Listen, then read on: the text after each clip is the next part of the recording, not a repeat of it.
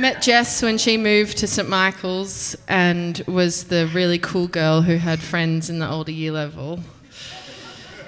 She's extremely charismatic and she's coming with me to New York and she's going to tell a story at the Backyard Stories in New York, so I'm very excited to have her here as well. Come on through.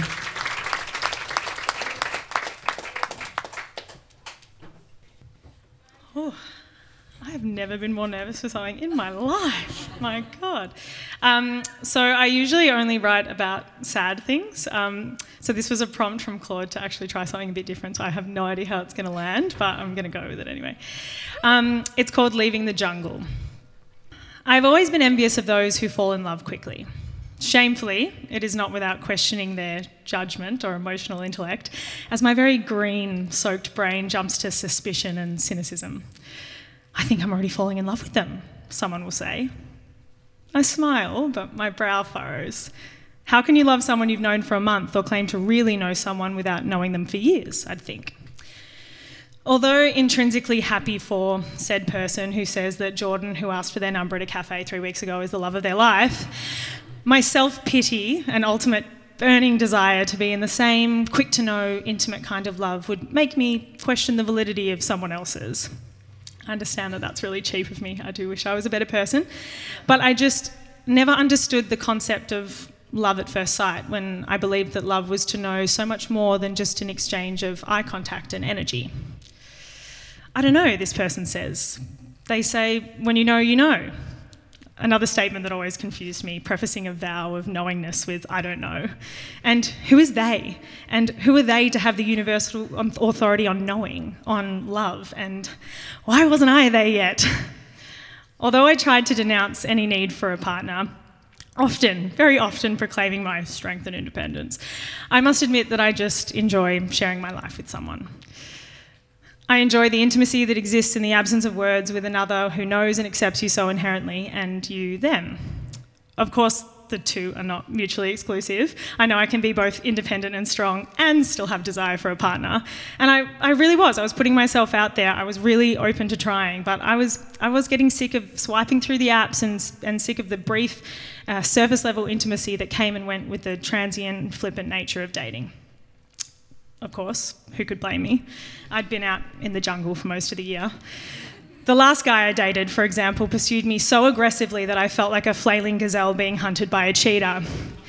My friends and I knew him back in high school, and I hadn't personally seen him for over 10 years when out of literally nowhere, he showered me with compliments, promises of future plans, and grand gestures of adoration. A bomb of the love variety, no less. Don't worry, I knew what was going on.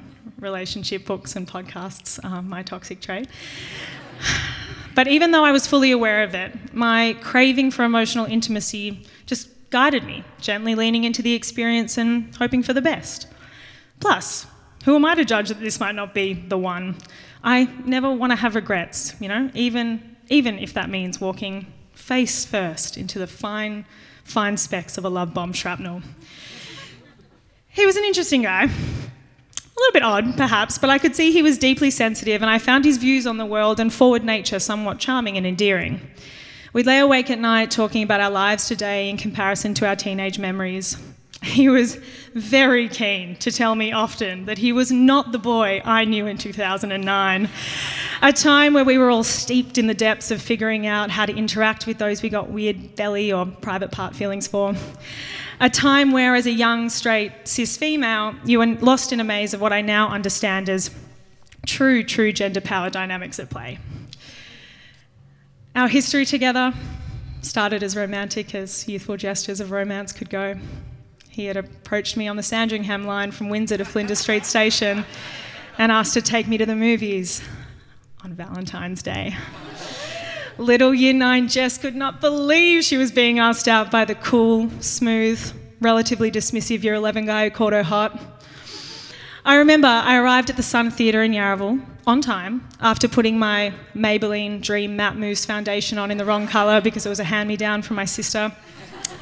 In hindsight, it's actually a shame that that's been discontinued because it would have been good to use it my second shot at love with this one to protect myself from that face-first bomb detonation. Does anyone remember that shit? You could layer it on thick.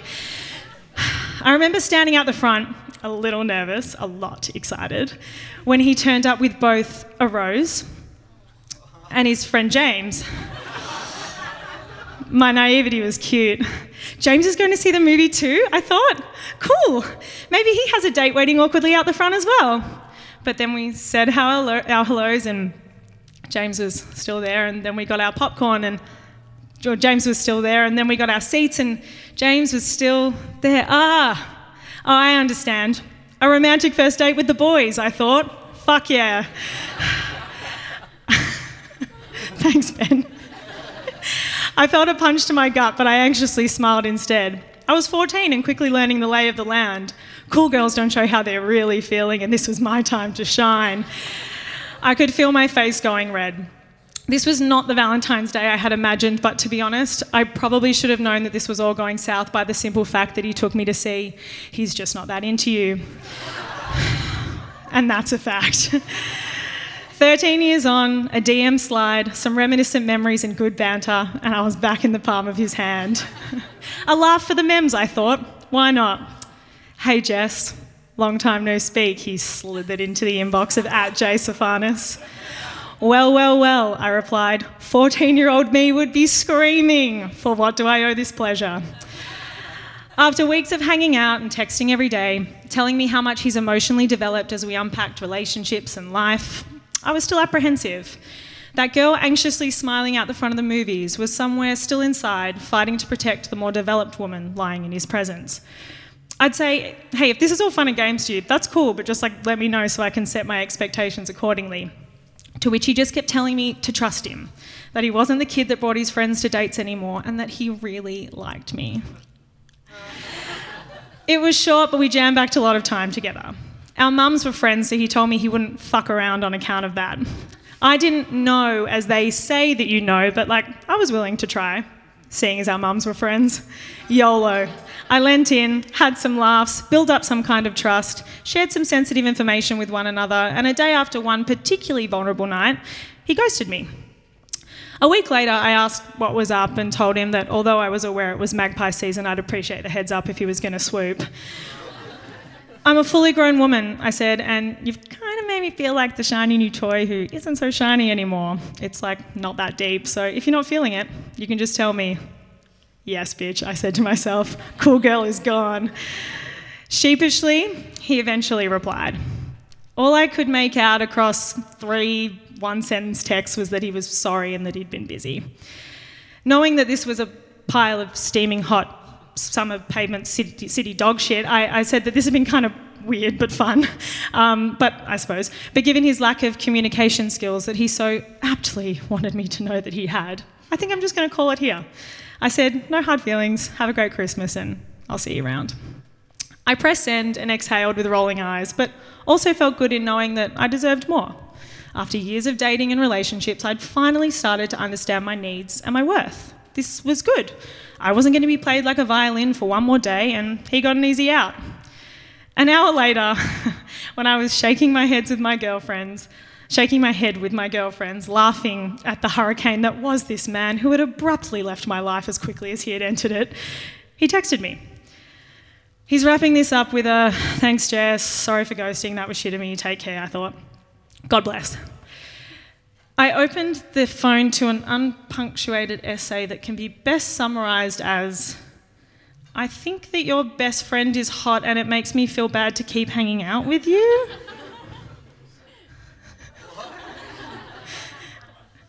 To say I was confused was the understatement of the century. And to be clear, my best friend is hot, super hot and funny and smart and sexy and all the things. And the man is only human. But he always knew we were friends and he always knew she was hot. I just don't understand. He'd actually bumped into her the year before. Did he think getting closer to me would give him an in with her? Or was I just the easier choice on the Sunday he decided to DM me? Or in totally oversharing and telling me that he thought she was hot, was he only thinking with his dick, which I know will surprise everybody here, but is pretty on brand for men. Wait, was I the idiot then? I just couldn't understand. What was the point? He didn't have to go so hard. Like, I would have still gotten a drink. Might have still stayed the night if his intentions were just clear when I asked. He didn't have to do all the grandiose statements, the lime scooter to my house just to kiss me, the you're the girl of my dreams shit, the our mums are friends thing. I mean, like, surely all that effort of pursuit was exhausting. Or do cheaters not get tired? Are we still really thriving off the chase in our late 20s? And for what? I'm way too old for games, I thought. Men need therapy, I also thought. Cheetahs, lions, tigers or bears, whether it was the jungle or the circus, my love life was starting to feel like a one-woman shit show. I was quickly becoming my friend's favourite wine night storyteller where the lols were loud and the shock factor high. I'm glad my life can be entertainment for everybody else, I'd laugh to them, indulging in my own misfortune. This is character building, Jess. I try to remind myself. And look, it wasn't all drama and ghosting. I met some really amazing people while I was on the apps and out in the wild. And even though they didn't work out romantically, I really am grateful for every experience and for meeting each one of them. Whether it was a one-park beer or a 3-month thing, I'm grateful that they shared parts of themselves and allowed me to do so as well. Dating encourages you to meet new people, get vulnerable, and expand your understanding of others. And of course, more importantly, expand the understanding of yourself. So, it definitely be like Ariana, and I definitely thank you next, a few absolute legends. For example, before Hurricane Harry, let's call him Hurricane Harry, I dated a very, very sweet, funny guy, but we kind of just fell out of whatever we were doing. Before that, it was the first time I really opened myself up to someone since my long-term relationship, and, well, he actually ended up just not being who he said he was, and that was kind of whack. But before that, I had a long-distance thing where we ended up realising that we were just better off as friends. When you know, they say. Well, time after time and date after date, all I knew was that I definitely didn't know. Nothing was sticking. Nothing felt right. Or when it appeared that it did, it came with questions or caveats or changed quicker than a thumb on a left swipe. And look, as much as I was craving an emotional connection with an intimate partner, I really did like being single. I live alone and enjoy my own space, my morning and night rituals and spending time with my friends. I believe that friendships are just, if not more important than romantic relationships, and I like to invest the time and effort into them accordingly. Being single allows you to do that on tap. There really is nothing like talking shit with the girls night after night, day after day, when all of you aren't tied to another human. There's this single girl camaraderie that only the chicks will probably understand. But I loved being a part of the pack where we relished in dissecting if we knew or how we could figure out together if we didn't. Alas, as life happens, it was on a fateful girls' night that I met somebody. A night where I was least expecting it. B was a mutual friend of the girls I was having said girls' night with and had spontaneously joined along for the fun. As you can imagine, being 110% myself, it was girls' night, I don't need to censor what I say. And plus, this B person was my friend's friend, and I was actually going on a date with a man that I'd met in the ocean the week before, so I felt like he was probs the one. No, it was girls' night. Truly, I don't think I shut up. I was tired and a bit hangry, so I was yapping about needing food and being grumpy, and why is this natural wine $17 per glass? That's such a rot. And I'm a struggling actor, so I have no money, so I'm driving tonight because I need to save, and I hate texting dudes for 2 weeks to then finally go on a date with them and find out they're a dud, and I haven't had my period in years because I have the marina, so that's not going to be fun when it gets removed. And no, babe, I've never tried a butt plug, but they sound interesting, and my mum died a year ago, so it's been a bit fucked, and I agree, I've always wanted to hook up with a woman, and what time is it? I feel like I should be going on this date.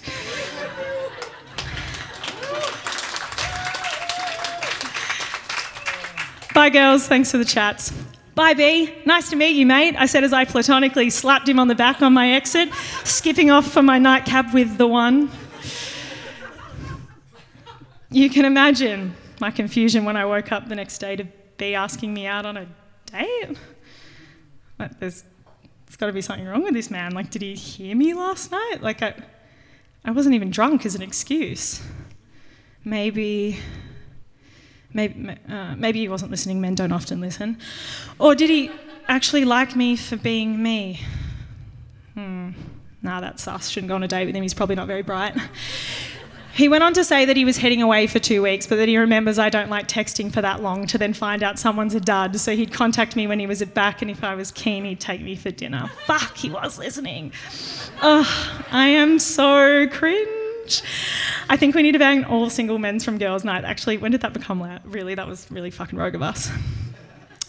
His 2 messages were already so smooth that I was intrigued to know more, partly to see if he was sane, but also a test to have better self-worth. If he really was interested in me just being me, then why was I so confused by that? Do I really think that poorly of myself? There were the quintessential early signs of, it's going really well. We messaged every day with essays of questions to learn about one another, then progressed to 3-hour phone calls and 4-hour FaceTimes until he eventually got home and we went on our first date. I tried to go in with that same apprehension, with that same cool girl that anxiously smiles, because a lot of my experience has taught me to be guarded. But with B, every time I went to question it all, to protect myself, I just forgot. I didn't need to, because all the parts of me that I've always found needed explaining were just already understood. All the testimonies I would make to try and prove things about myself were already seen straight through. All my flaws that I've wanted to caveat at the beginning, to own with someone so that no one could throw them back at me, were already read and humanised and accepted. Falling in love can be difficult for someone like me who likes to think that they're in control of who affects them, but I knew 2 weeks in that I was fucked. I was completely taken by the experience, but in a way that felt fully conscious. Our quick and very deep understanding of one another felt like driving in a car with your hands in the air, foot on the gas, wind in the hair, as if a greater force or higher power was steering, but that force or power was still a part of me. I don't know. Against my former cynicism and judgment, and in the more eloquent words of country music icon Carrie Underwood, in only 4 weeks, Jesus had well and truly taken the wheel. I just knew that I knew him, and it reminded me that the stressful start of dating and relationships is always a product of some kind of uncertainty. And with the right person, and with communication, that uncertainty just doesn't have the space to exist. Because I was certain of a lot of things. Certain that he was one of the funniest people I had ever met, and the smartest too. Certain that I didn't have to censor my feelings, thoughts, worries or concerns, which for someone with generalised anxiety disorder, chronic pain and a recently deceased mother is incredibly healing. Certain that I felt like a better version of myself in his presence, which probably wasn't hard given how he met me. Certain that I was fucking tired. I'm sure everyone can relate to this, but people who are falling in love just do not go to sleep. And you keep thinking that one of you will pull the other into line, but you just don't, because it's mutual. The need to roll around and be late for work as if we've never had responsibilities or care if we do. We go to sleep late and wake up early, talking, laughing, fornicating, talking, laughing, and literally staring into each other's eyes as if we've never seen another human before. And then maturity strikes. Well, what time is it? We decide to be adults who have jobs and need good hygiene. Oh shit, an hour's passed. Time is warped as I know it. He starts putting his socks on and getting ready for the day. And then I snap to and realise I've just been watching him go about his morning routine. Realise I am engrossed and full of a kind of gratitude for the very banal moments that none of us take notice of. And then without realising I do weird shit. I start touching his face as he talks about what we should have for dinner, just to check that he's real. It's Jess, stir fry. And I'm never liked the sound of stir fry more. It's some real Shakespeare shit. The man speaks of dinner and I feel like my heart is melting into my bones. The man speaks of dinner and I feel like every experience, every date, every heartbreak has led me to this moment. Fuck. Is this what it means to know? My brain tries to trick me. It's too good to be true. Plus, he'll probably change his mind on you soon or fall in love with your best friend when he sees how hot she is. Plus, he's so smart. Oh my God. And you literally don't know anything about fine art or politics. It's just not going to work. My brain tells me, you're too different. And we are different. B wears colour, graphic tees with cool logos that reflect his bright personality and artistry. I wear all black and denim and sometimes pair it with a beige jacket and think that I'm adding a splash of colour to my look. B studied science and history using his brain and passions to make our world a cleaner, greener place and to have significant impact on the world he's going to leave behind. I studied acting and advertising using my brain to sell shit that people don't need and make people feel things they probably don't want to feel, which really when you think about it? Aren't they one and the same? He hates massages. I could be massaged at all times. He folds the corners of his pages. I use a bookmark. He's vegetarian. I'm Greek.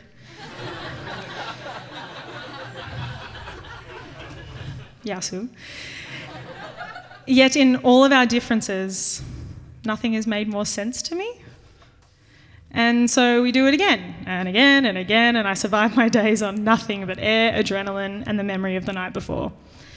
Falling in love feels animalistic, instinctual, like you don't have a choice but to love this person, except there's no cheetah, no gazelle, no glare of the jungle. It's just all clear, like I've reached a new level of understanding, a new feeling, a new height. And although we can never be sure of what the future will hold because life throws curveballs and things change, for now, I know at the end of each day, when our very tired bodies finally fall asleep, that there is a space between his chest and mine, a space where our foreheads touch and I soften that cynical, furrowed brow into his skin, into an unspoken trust where I just don't think or analyse or worry, because if only for this moment, I finally realise what it means to just know. Thank you.